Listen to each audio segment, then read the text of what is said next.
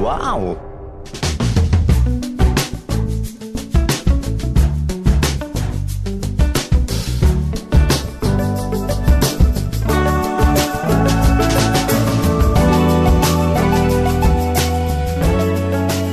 Hello and welcome to the Abroad in Japan podcast, probably the best way of learning about life in Japan without actually being in Japan. I'm your host, Chris Broad, and we're joined by top London radio DJ and certified Japanophile, How have you Mr. done that Billy again? Donaldson. How have you done that again, Chris? That's fantastic. I so much enjoyed your certified Japanophile nonsense from last week, and you've repeated your performance, which is fine because I'm also repeating my performance in that I'm not wearing a shirt. It's so hot in London still. Hot? It's ridiculous. And also the office that I'm in and the studio that I'm in has no air conditioning. Or it does. Temperature? I wouldn't like to speculate right now, to be honest. I imagine it's in the high 31s in here. Puh. I can trump that. Pwah. 38 degrees. I think. But the problem here, right, is humidity. That's the thing that really makes it feel a lot hotter because the air is really moist. It's not like when it's dry heat and you can just dive into the shade and cool down. Like when the air is just all moist and hot, you can't escape it, and it really like penetrates your clothes and you feel sweaty and oily and horrible. Usually, so yeah. Damn you, humidity. I've got a mate. Humidity. Humidity. I've got a mate called Humidity Kat, meets nudity. who's in Kyoto, who Instagrammed a shot of her weather app. And because of the wind and also the moisture in the air, it basically gives you like a review of how hot it feels. And it was 46 degrees it felt Celsius. 46 degrees Celsius, that's what it felt like, even though it was only 39. I mean, only 39, that's still very, very hot indeed. Terrible. Well, hence the heat wave the other week, right? That killed people, led to thousands going to hospital with heat strokes, you know. That's no surprise when you're dealing with that sort of temperatures. Dreadful situation. Japan in summer. Best avoided. It's not nice. So how have you been, Chris? What have you been up to? What have you been planning? I know you've always got fingers in pies and stuff. Fingers in pie. Well, I'm not certified, no, but I do have fingers in pies. And the pie that I've got my finger in this week, enough of the pie. I'm doing Yamabushido training with Ryotaro in the next few days and the weekend. Yamabushido is, Yama means mountain, Bushido means way of the samurai, way of the warrior. Basically, we're going to go up into the mountains and do this sort of aesthetic religious training where we can only eat like trees. I haven't really read what we're doing, but I think we can only eat like a tree, and we have to wear this white kind of outfit that symbolises death and just march through a forest for 6 hours or something. To be honest, I don't really know. Ryotaro just signs me up and sets me up for these things, and then I go along with it and film it. We did do one back in February, and it's a video on the channel, and that one was in winter. We were marching through a forest in like a foot of snow, and it was cold. If I recall, I wasn't wearing socks or something because of the outfit, and my feet were nearly frozen solid by the end of the hour or two that we were in the forest. So this is the opposite end of the spectrum. This is going to be extremely hot. So I'm a little bit scared, especially with the heat wave and the 46 degree feeling temperature.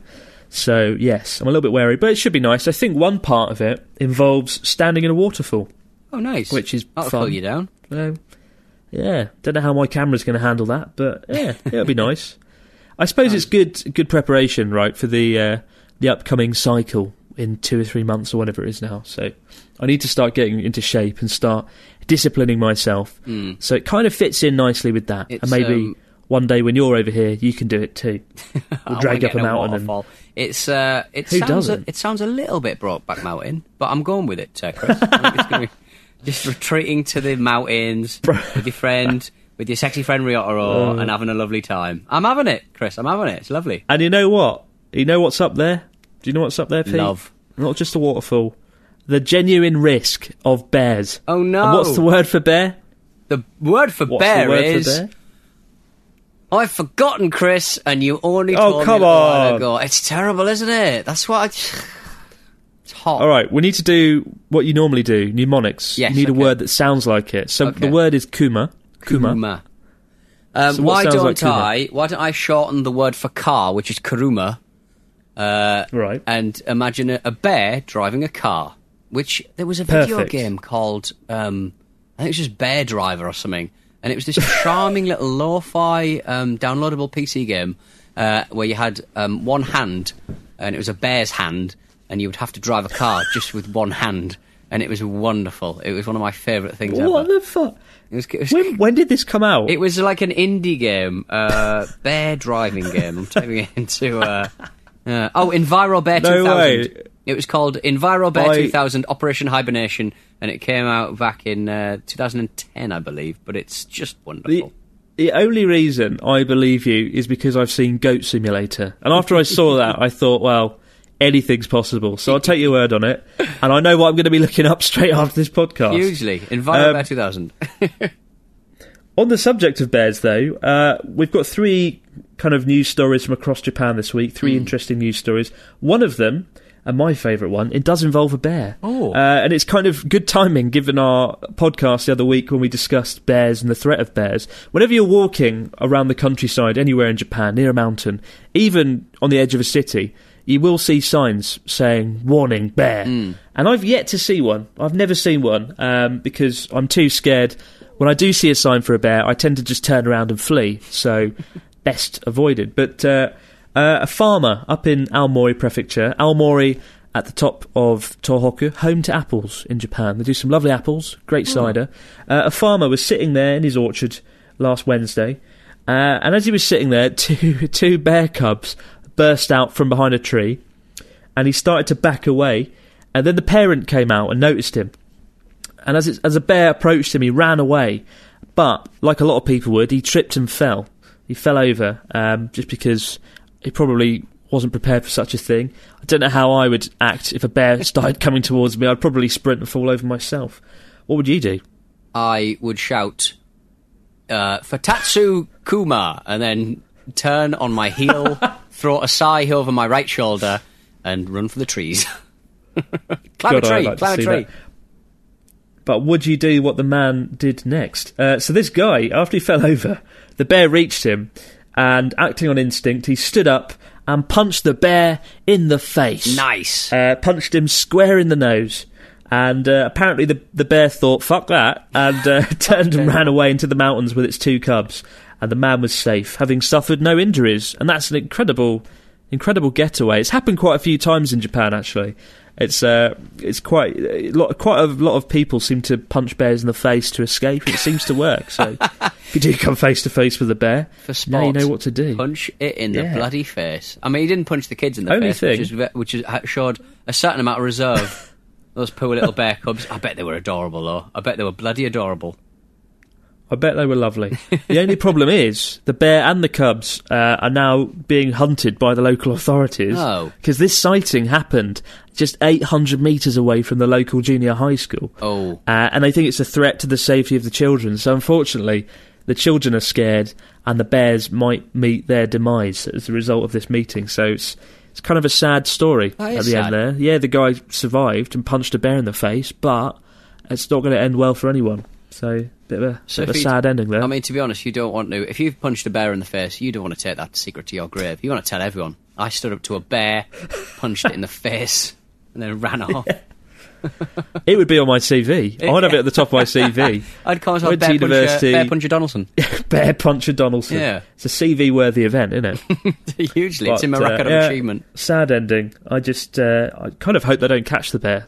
And it just manages to flee back into the mountains of Aomori, to be honest. This situation, I despair of it. I know. But what else is going on around Japan, Mr. Donaldson? I don't think you understand, Chris. I despair of it. Bear. Right, yeah, okay. All right, so you weren't just running slipshod over my pun, you just didn't respect it. Big news, Chris. Maybe it was both. 7-Eleven, news from 7-Eleven, one of the big 3 with your Lawsons and your... what's that funny Sunkiss one or whatever it's called? That is not Sunkiss. Sunkiss, there you go.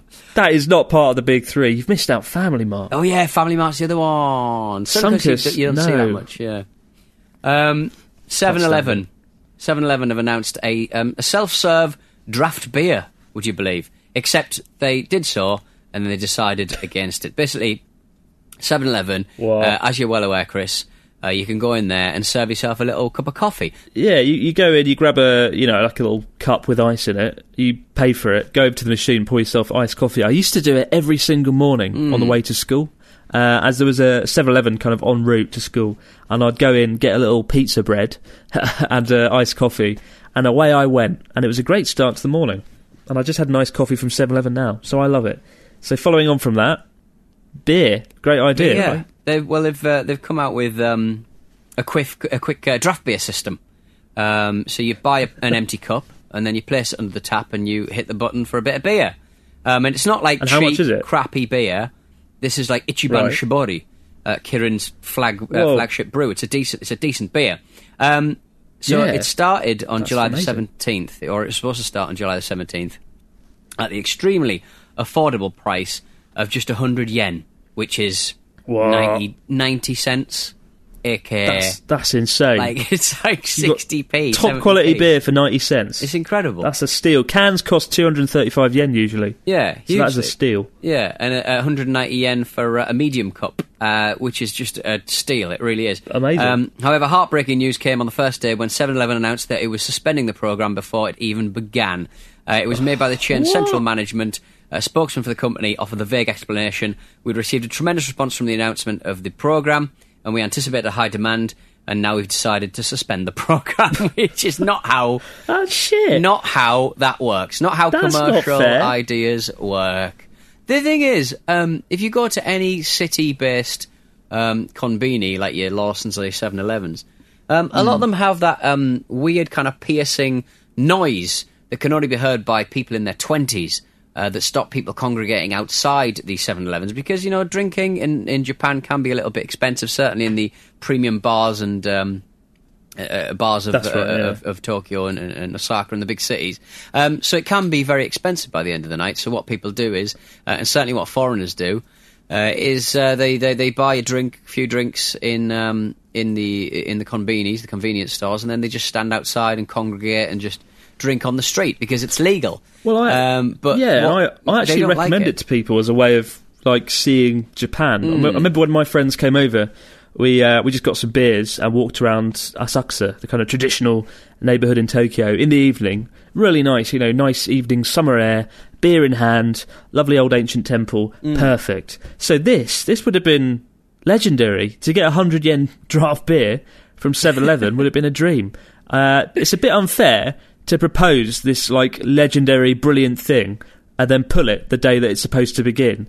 That's like offering a free Ferrari to somebody and then being like, by the way, I've changed my mind now, I'm taking the Ferrari back and just driving away in it.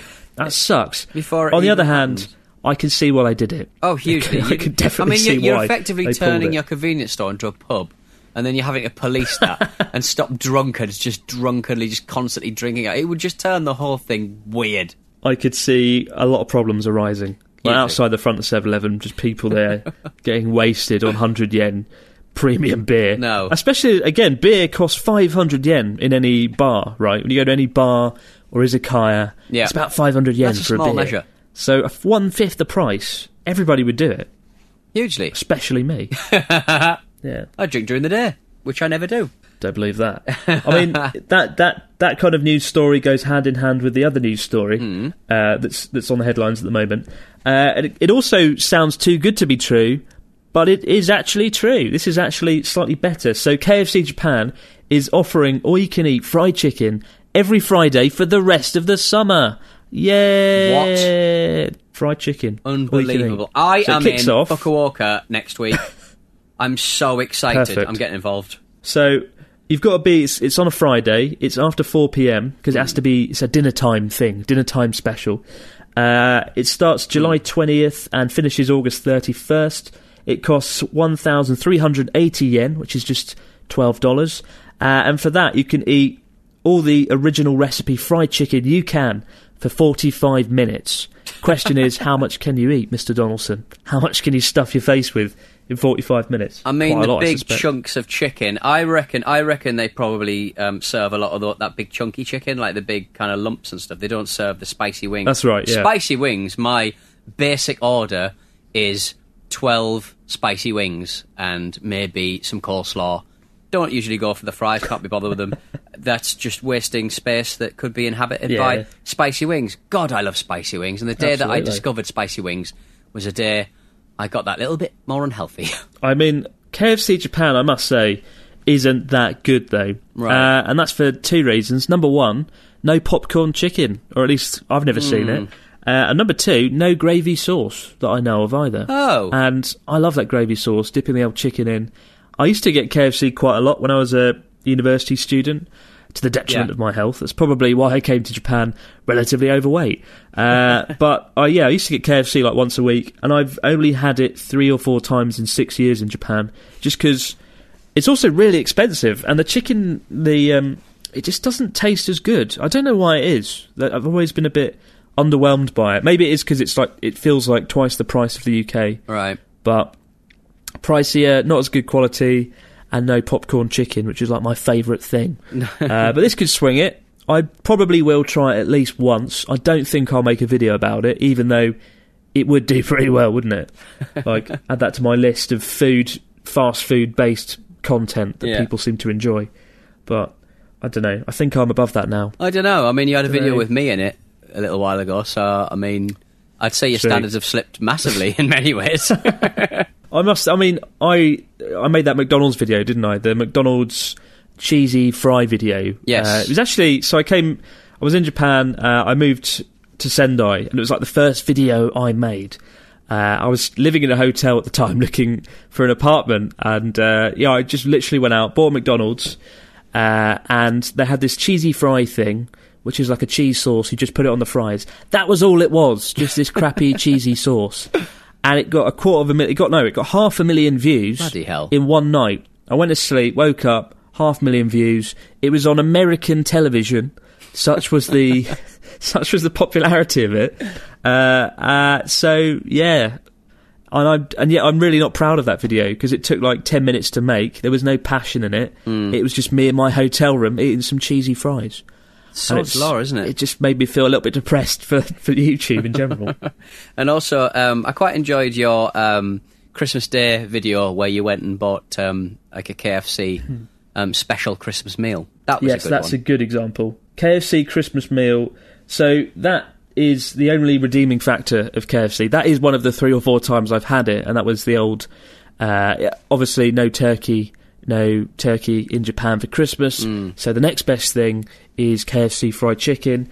As I mentioned before, it is something you microwave. Like, you just put it in the microwave and that was it. It came in this like red wine sauce as well. Like, if you took away the KFC packaging, you probably wouldn't even know it was KFC. Yeah. But it was okay, you know. It was better than I was expecting. But to eat microwave KFC food on Christmas Day, that's a bit of a low point, isn't it? I do remember looking out the window at the snow and just thinking, what's led to this? Yeah, how has this happened? Yeah, sitting on the floor of my apartment with my KFC out the microwave, fresh out the microwave. It just all felt very, very depressing. No, I mean, you have to eat something, and if you want something a little bit fancy, I mean, to be fair, it was like 50 quid, wasn't it? So. It's not like it wasn't financially that classy. Was the depressing thing. You'd spent all that money sheer on it. Sum of money, you know, you can spend up to $100 on the KFC Christmas menu, and yet I would actually advise people to try it at least once if they are stuck in Japan for Christmas. Yeah, hugely. Generally, when it's Christmas in Japan, I do try to escape now. I do try and get back to the UK. Yeah, because it's my favourite time of year, and I've found in Japan it's always been relatively underwhelming. Like, did I tell you I worked on Christmas Day? I probably did tell you, because I've been so bitter about it for years. I remember so well sitting alone in the staff room because I absolutely refused to take holiday leave, because you have to come into work that day. The only way you get Christmas Day off in Japan when you're working is if you do take holiday leave, and a lot of people do it because it's near the weekend, so you can get a nice little long holiday. But I didn't. I was like, no, I'm not going to do it. I'm defiant. And I just sat there eating this crappy bento in the staff room, which usually has 120 staff in it, but only had about 10 in it, of which I was one that day. And I remember just thinking, this is shit. Like, a real low point in my Japan experience. So ever since then, I get out as best I can. Get out as best you can. Yeah, I guess so. I mean, it's like, if they don't celebrate it, I think it would be interesting to do once, but only once. and then just go back to what you normally do, i.e. celebrate Christmas and eat nice food, but not KFC. With a turkey. A turkey, no less. Oh, man. Yeah, chicken doesn't quite cut it. No, hugely. Sweet chocolate. Wow. So shall we do a quick email before we have to chip off here on the Abroad Japan podcast? Yes, so we've got 3 questions from the fax machine this week. What have we got, Donny? Yes, hello to Anne in London. You mentioned in one of the podcasts that Japanese don't get sarcasm, but I'd like to point out that that's not entirely correct. The Japanese are plenty sarcastic, with subtle nuances thrown in. For example, if I'm dressed to impress in a multicoloured Gautier ensemble, thinking I look fabulous, a friend might say, "Ooh, you look good in anything, don't you?" Now, they might actually mean it, but it's almost certain they mean, "God, aren't you a bit embarrassed looking like that?" It all depends on their tone. The Japanese sarcasm can be a little bit incan, sly or nasty. I was born in Japan and therefore have had to deal with it by responding with a self-depreciating remark or an equally snide comment while smiling at the same time. I know it sounds bitchy. Keep up the good work. Thank you, Anne in London. Yeah, I mean, you've mentioned that before, though, haven't you? People not necessarily saying what they actually mean. Yeah, like, I mean, the sarcasm, this is interesting. What Anne's talking about is kind of how in Japan, I remember we talked about this a few months back, how in Japan people are very indirect, right? Like, I remember one time the window was open and the room was getting cold, and the teacher said to me, "Oh, it's getting cold in here, isn't it?" And I was like, "Yeah." If she just asked me to close the window, I would have, but I didn't really catch the nuance. Right, okay. Until she did it like 3 times, and I said, yeah, and I said, like, "Should I close the window?" She went, "Oh, yeah, that'd be great." And I was like, oh, could have just asked me first time. She sounds quite, she sounds quite lazy. Yeah, I know, right? I think she was nearer the window as well. Another bitter memory. But, yeah, it does happen quite a lot. Another example, I remember I was wearing a shirt that wasn't, I think the sleeves came up quite high and revealed a lot of my arm on a shirt in summer.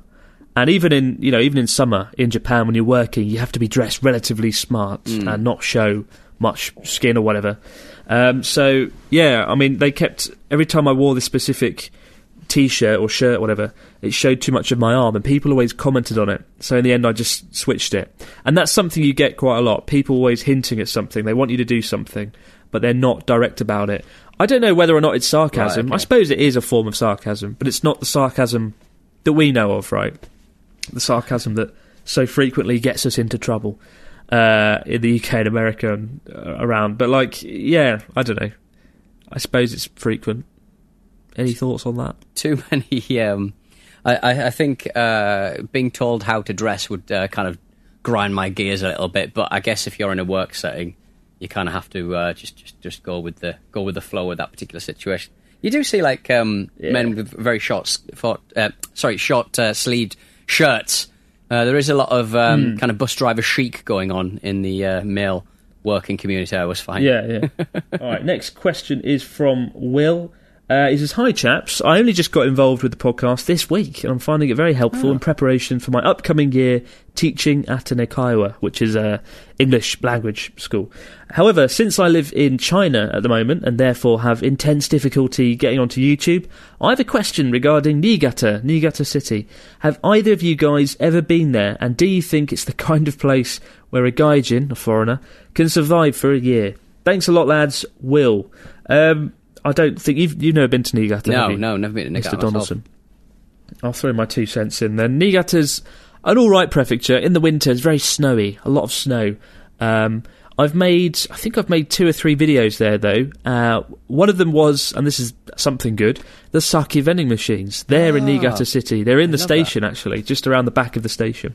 So, the day you arrive in Niigata, Will, that's the first thing you should do. Over 200 vending machines filled with sake from around Niigata Prefecture. What a great way to kick off your time in Niigata.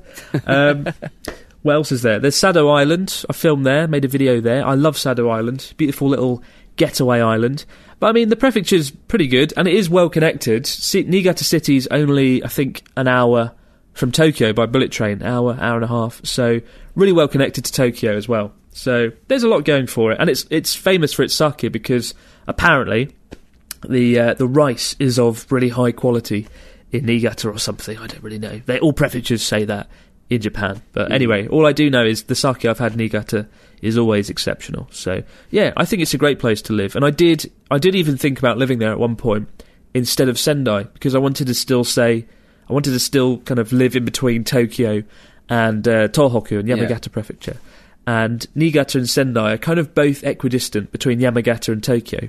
The reason Sendai won is it's bigger. It's bigger, and there's more going on in Sendai in general, so it was a better fit. And also I met Ryotaro, who kind of tempted me and lured me in. So, yeah, I nearly did end up there. But I think you'll have a great time, Will. And, best of luck to you there. Hey there, Chris and Pete. Really love the podcast. This weekly helping of useful and entertaining Japanese info is invaluable.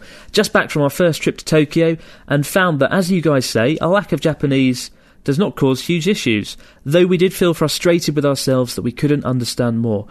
We did try to use our very limited Japanese, but always ended up just saying, wakarimasen, I don't understand, when we got a reply.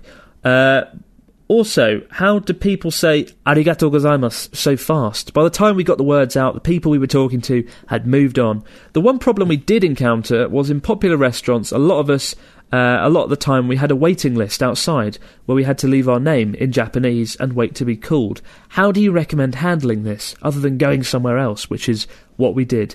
Planning a return soon and eat some quality okonomiyaki, pancake. Thanks, Catriona. That's quite easy. Just write your name in English. Oh. They don't mind. They can read it out. If it's in Romaji, if it's in English, they can still read it.